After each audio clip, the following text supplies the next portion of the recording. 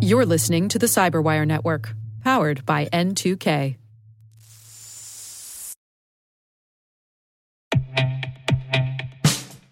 And now, a message from Cyberbit. Mastering cybersecurity is like mastering a sport. You build muscle memory through rigorous practice, then you train as a team to foster cohesion while operating under pressure. Like athletes, cybersecurity professionals thrive on hands-on simulation. But traditional courses, certifications, and open-source labs won't build you a winning team. You need Cyberbit. Cyberbit offers a hyper-realistic simulation environment for your SOC, IR, and C-suite to refine your skills, all using the market-leading SIMs, EDRs, firewalls, and WAFs they use every day. Cyberbit is offering Cyberwire listeners a free live-fire exercise. Sign up your team now at cyberbit.com/cyberwire.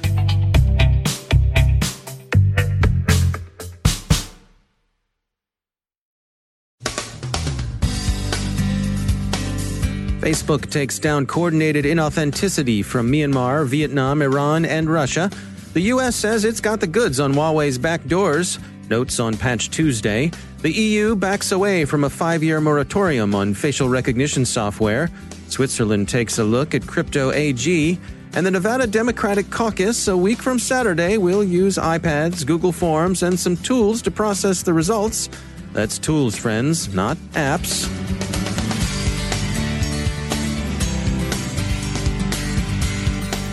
From the Cyberwire studios at Data Tribe, I'm Dave Bittner with your Cyberwire summary for Wednesday, February 12th, 2020.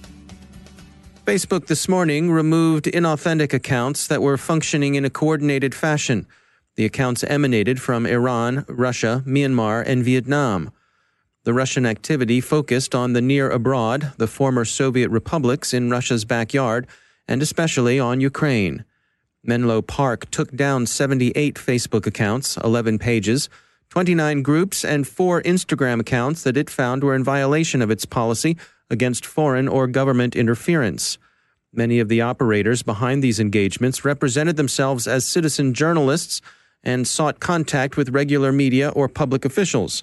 But Facebook said they found signs that all of them were connected with Russian military intelligence services. The same people behind, of course, our old animal friend, Fancy Bear. The campaigns from Myanmar and Vietnam included 13 Facebook accounts and 10 pages. It was focused on Myanmar, and the activity originated in both that country and in Vietnam. And finally, Facebook removed 6 accounts and 5 Instagram accounts in a small network operated from Iran that focused mostly on the U.S. None of these campaigns appear to have had particularly large followings. The Iranian operators, for example, had only about 60 followers, which would be the shame of even a modestly popular middle schooler. But the Iranian campaign is interesting in other respects. Some of the accounts taken down were flagged by FireEye in its continued tracking of the influence operation the security firm calls Distinguished Impersonator. The company began publicly tracking Distinguished Impersonator in May of 2019, when they found Iranian operators assuming personas that impersonated U.S. congressional candidates or used fabricated personas that represented themselves as journalists. The goal of that activity was to solicit interviews intended to, as FireEye puts it, bolster desired political narratives. Distinguished Impersonator has remained in business ever since.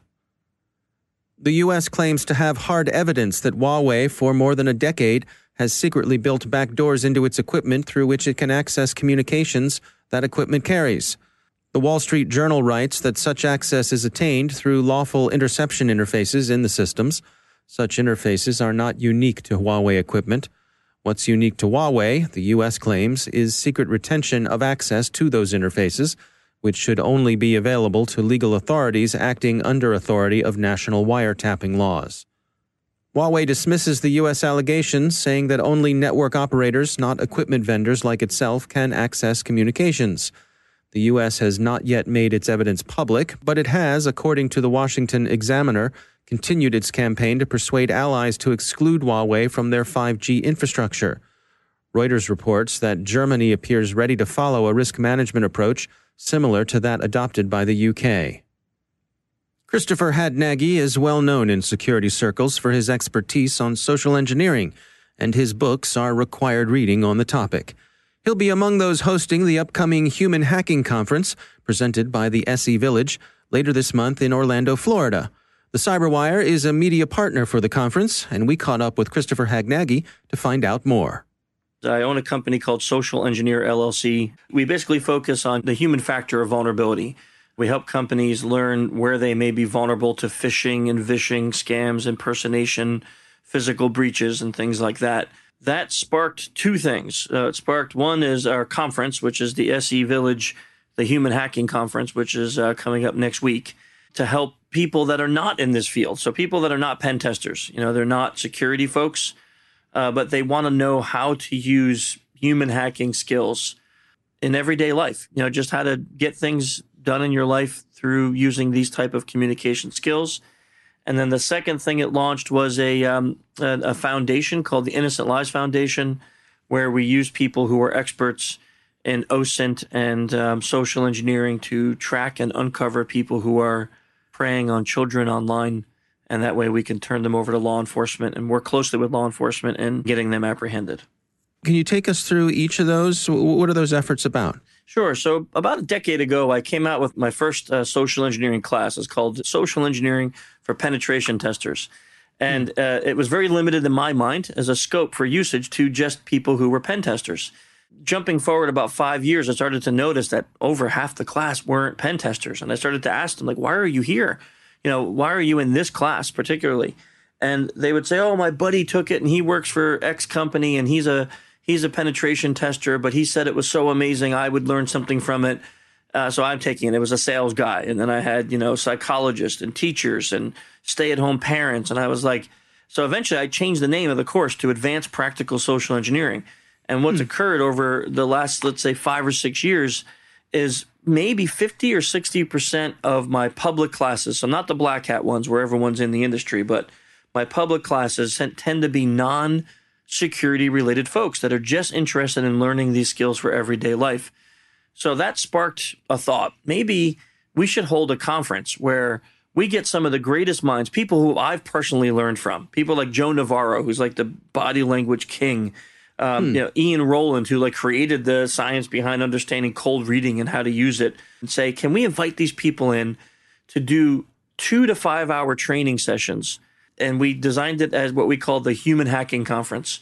So its whole concept is to teach just everyday people, regardless of what your role is, on how to use the very same skills that social engineers use, but to communicate more effectively, to get things that you want out of life, to be able to accomplish your goals.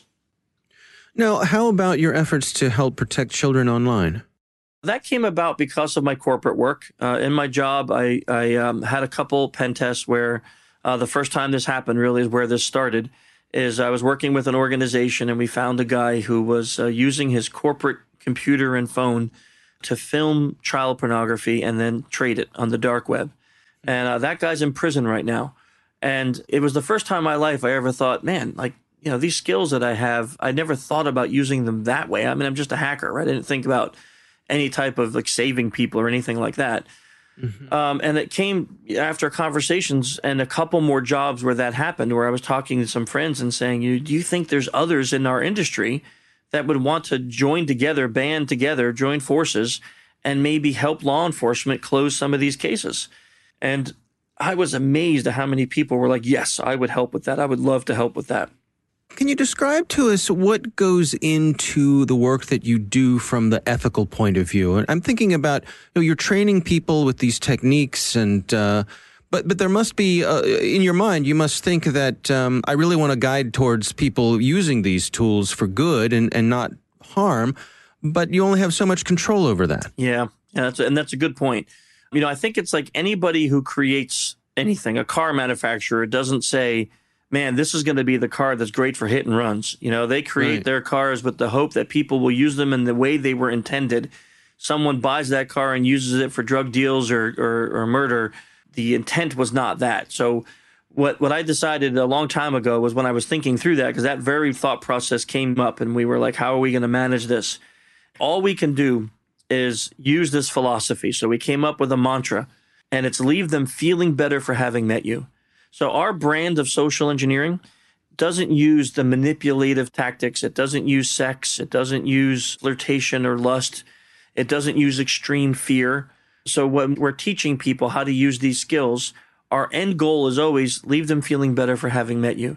It's a harder way to do the job, especially when you're talking about corporate security.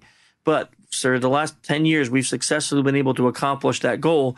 And then when we educate others with that kind of mindset, we're not teaching them the darkest arts, right? We're not teaching them all the things that maybe the bad guys truly do. We use those in our corporate world when we have to, but we're not training those. We're training the way that we use social engineering while leaving people feeling better for having met you. That's Christopher Hadnagy. The Human Hacking Conference is February 20th through the 22nd in Orlando, Florida. Microsoft addressed 99 issues in its products yesterday, making this, in ZDNet's estimation, Redmond's biggest Patch Tuesday ever. Adobe has patched 42 vulnerabilities in FrameMaker, Flash Player, Reader and Acrobat, Digital Editions, and Experience Manager.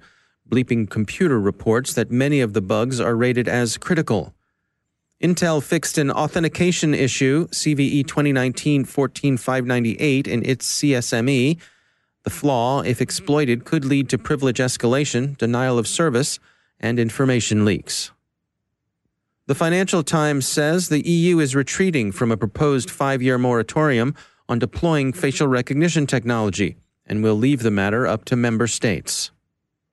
Switzerland has opened an investigation into Crypto AG, a former encryption company a Washington Post and ZDF report concluded had been a CIA and BND front, effectively a way of surveilling targets of interest. The BND is Germany's principal intelligence service. The original Crypto AG had been based in Switzerland and closed down some time ago. The present owners of the company's identity stress that whatever happened back in the day, the current proprietors had nothing to do with it. And finally, in the U.S. presidential campaign season, the next event up, now that the New Hampshire primaries have concluded their successful and relatively low-tech voting, would be the Nevada caucuses, coming a week from this Saturday.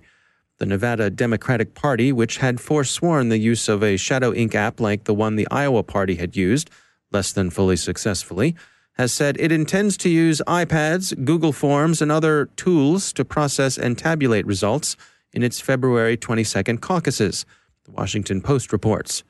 The Post says the Nevada plans remain unsettled even with less than 10 days to go, and the National Party is said to be bracing itself for a repetition of Iowa.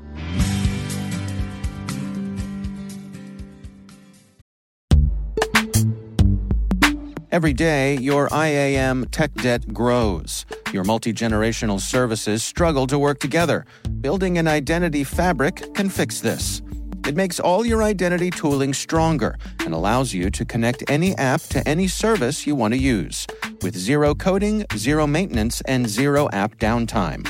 Strata's identity orchestration platform separates the identity logic from your applications, so you can optimize existing IAM tools and manage them in a single control plane. Now, every vendor, standard, and architecture work together. In short, building your identity fabric means you can secure your non-standard apps, keep your complex access policies, retire outdated IDPs, and modernize in record time. So build your fabric with Strata Identity and get rid of tech debt for good. Visit strata.io/cyberwire, share your identity priorities, and receive a pair of AirPods Pro. Offer valid for organizations over 5,000 employees. Connect today at strata.io/cyberwire.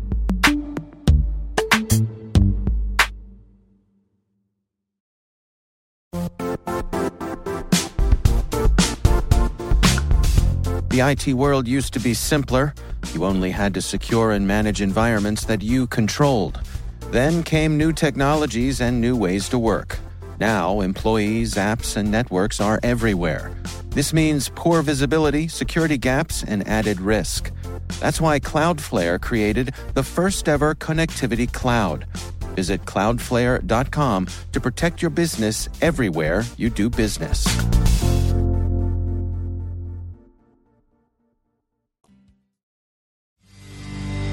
And joining me once again is Ben Yelin. He's from the University of Maryland Center for Health and Homeland Security. He is also my co-host over on the Caveat podcast, which if you have not yet done so, you should totally check out. Ben, I think it's fair to say we are deep into election season now. We've got our primaries going, our caucuses going. Or not going. Or not going, as the case may be. That is absolutely right. Just yesterday, news came that the Senate GOP has once again blocked 3 election security bills. This seems to be, this is in the regular rotation now, where it seems like the Democrats are putting up these bills for election security. The Republicans swat them down. Are we at the point where this is just theater, or what's the story? So largely, yes, it is just theater. Okay. The way the Senate works is generally everything has to be done by unanimous consent, which when you have 100 people with various egos ranging from extremely high to catastrophically high, that's going to be exceedingly difficult. And oftentimes, senators will bring up what are called unanimous consent requests, knowing that those requests are going to be denied. So this week, Democratic lawmakers on the Senate brought up a unanimous consent request to consider and pass 3 bills. 2 of them would require campaigns to alert the FBI or the FEC, the Federal Elections Commission, if they get any foreign offers of assistance. I can't imagine what this might be referring to. It's a mystery. Exactly. Yeah. And then the third piece of legislation was to provide more election funding and ban voting machines from being connected to the internet. That's less of a partisan motivated proposal, but it was still blocked by the GOP. Now, generally, there's going to be one member of the Senate from each party on the floor at all times to make sure that they can block these unanimous consent requests. And the senator on the floor at the time for the Republicans was Marsha Blackburn of Tennessee.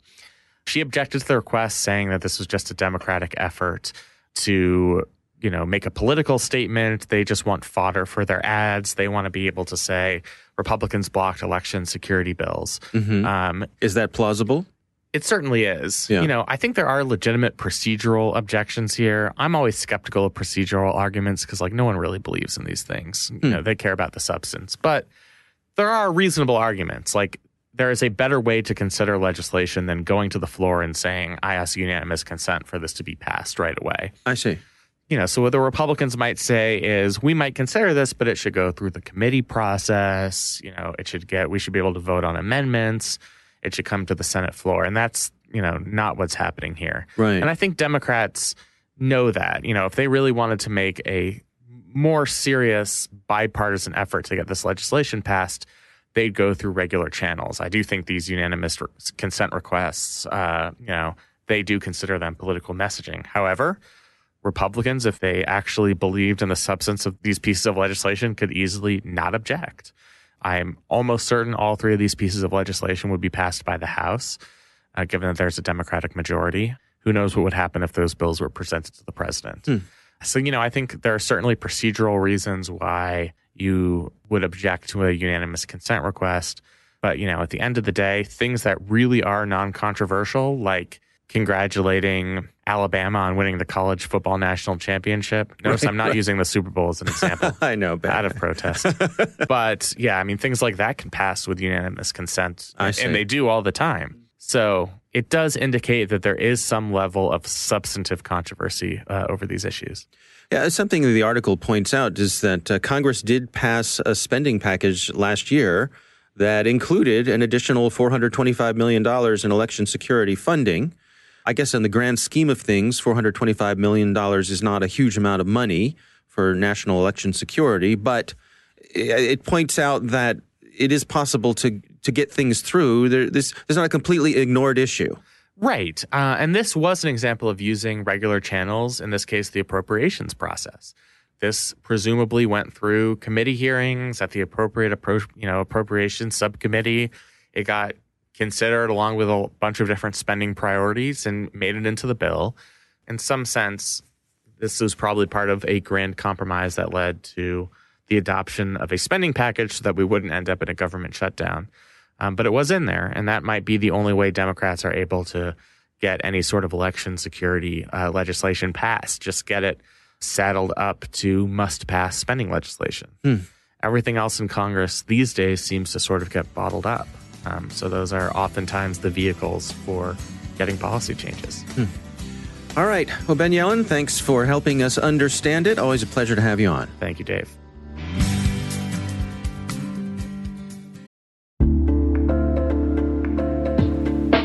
Are lengthy security reviews pulling attention away from your security program? With the largest network of trust centers, Vanta can help you streamline security reviews to win customer trust, save time, and close deals fast. Proactively demonstrate security by showcasing key resources like your SOC 2 or ISO 27001 and provide real-time evidence for passing controls. And when a security questionnaire is required, Vanta takes the first pass for you. Visit vanta.com/cyber to take a self-serve tour. That's vanta.com/cyber.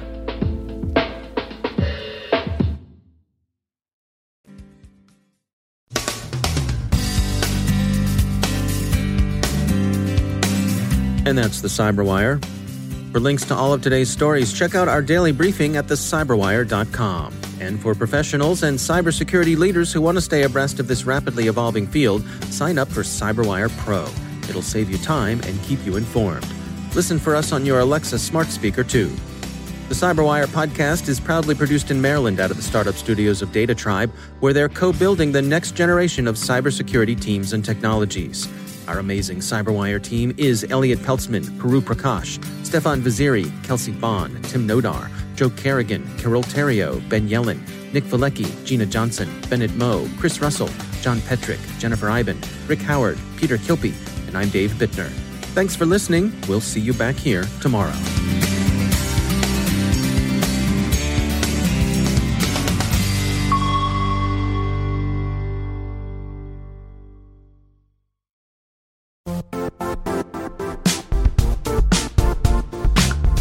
And now, a word from our sponsor, Zscaler, the leader in cloud security.